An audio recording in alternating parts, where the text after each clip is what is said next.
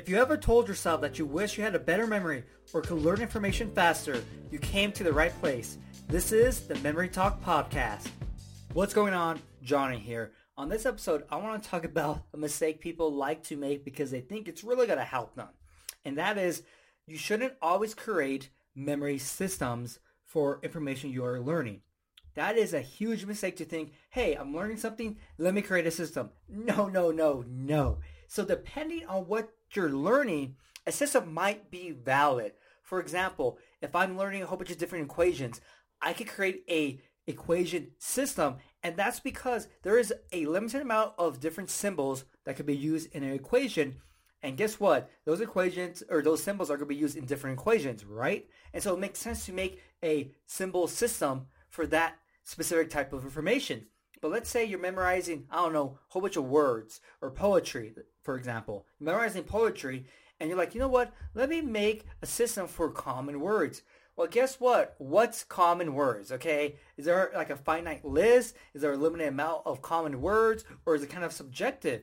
And so that's a problem because you're creating a system where you don't even need a system. That doesn't even make sense. Practicing the skill of memorizing words, changing the words into images is way more important than any system you could create.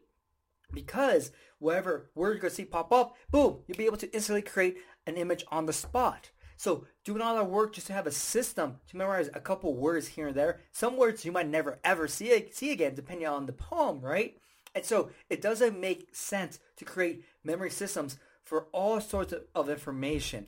You really do have to be vigilant on what you're learning because you might be able to create a system which makes sense. And you're like, okay, wait, a system will make this a lot easier. But information like memorizing the poem and having these common words, you're going to waste more time trying to come up with the system than it would take you to actually just learn the poem in the regular way with using the memory techniques. Yeah, that's it. It really is a difference between that. Because some of those words you might never ever see again, so it was kind of just a waste because they're not going to pop up. A simple system for equations, in some way they might reappear, right? If you do an equal sign, guess what? A lot of equations have equals, right? Equals something. And so that's why you just have to be smart about creating memory systems. You don't want to have like a stockpile of all these memory systems for all these things you learn, and you only use 5 out of maybe 50.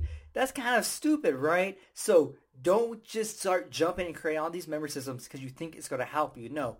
Be vigilant, pay attention to what you're learning, and then you're able to really decide like, wait, no, memory system is only going to apply for this chapter. So it's kind of worthless. And that's true. You want a system that covers a lot of information, not even in just the one material that you're learning, but different materials, different subjects. If you want to learn more memory techniques, get your free memory program. A link is going to be in the episode description and the podcast description.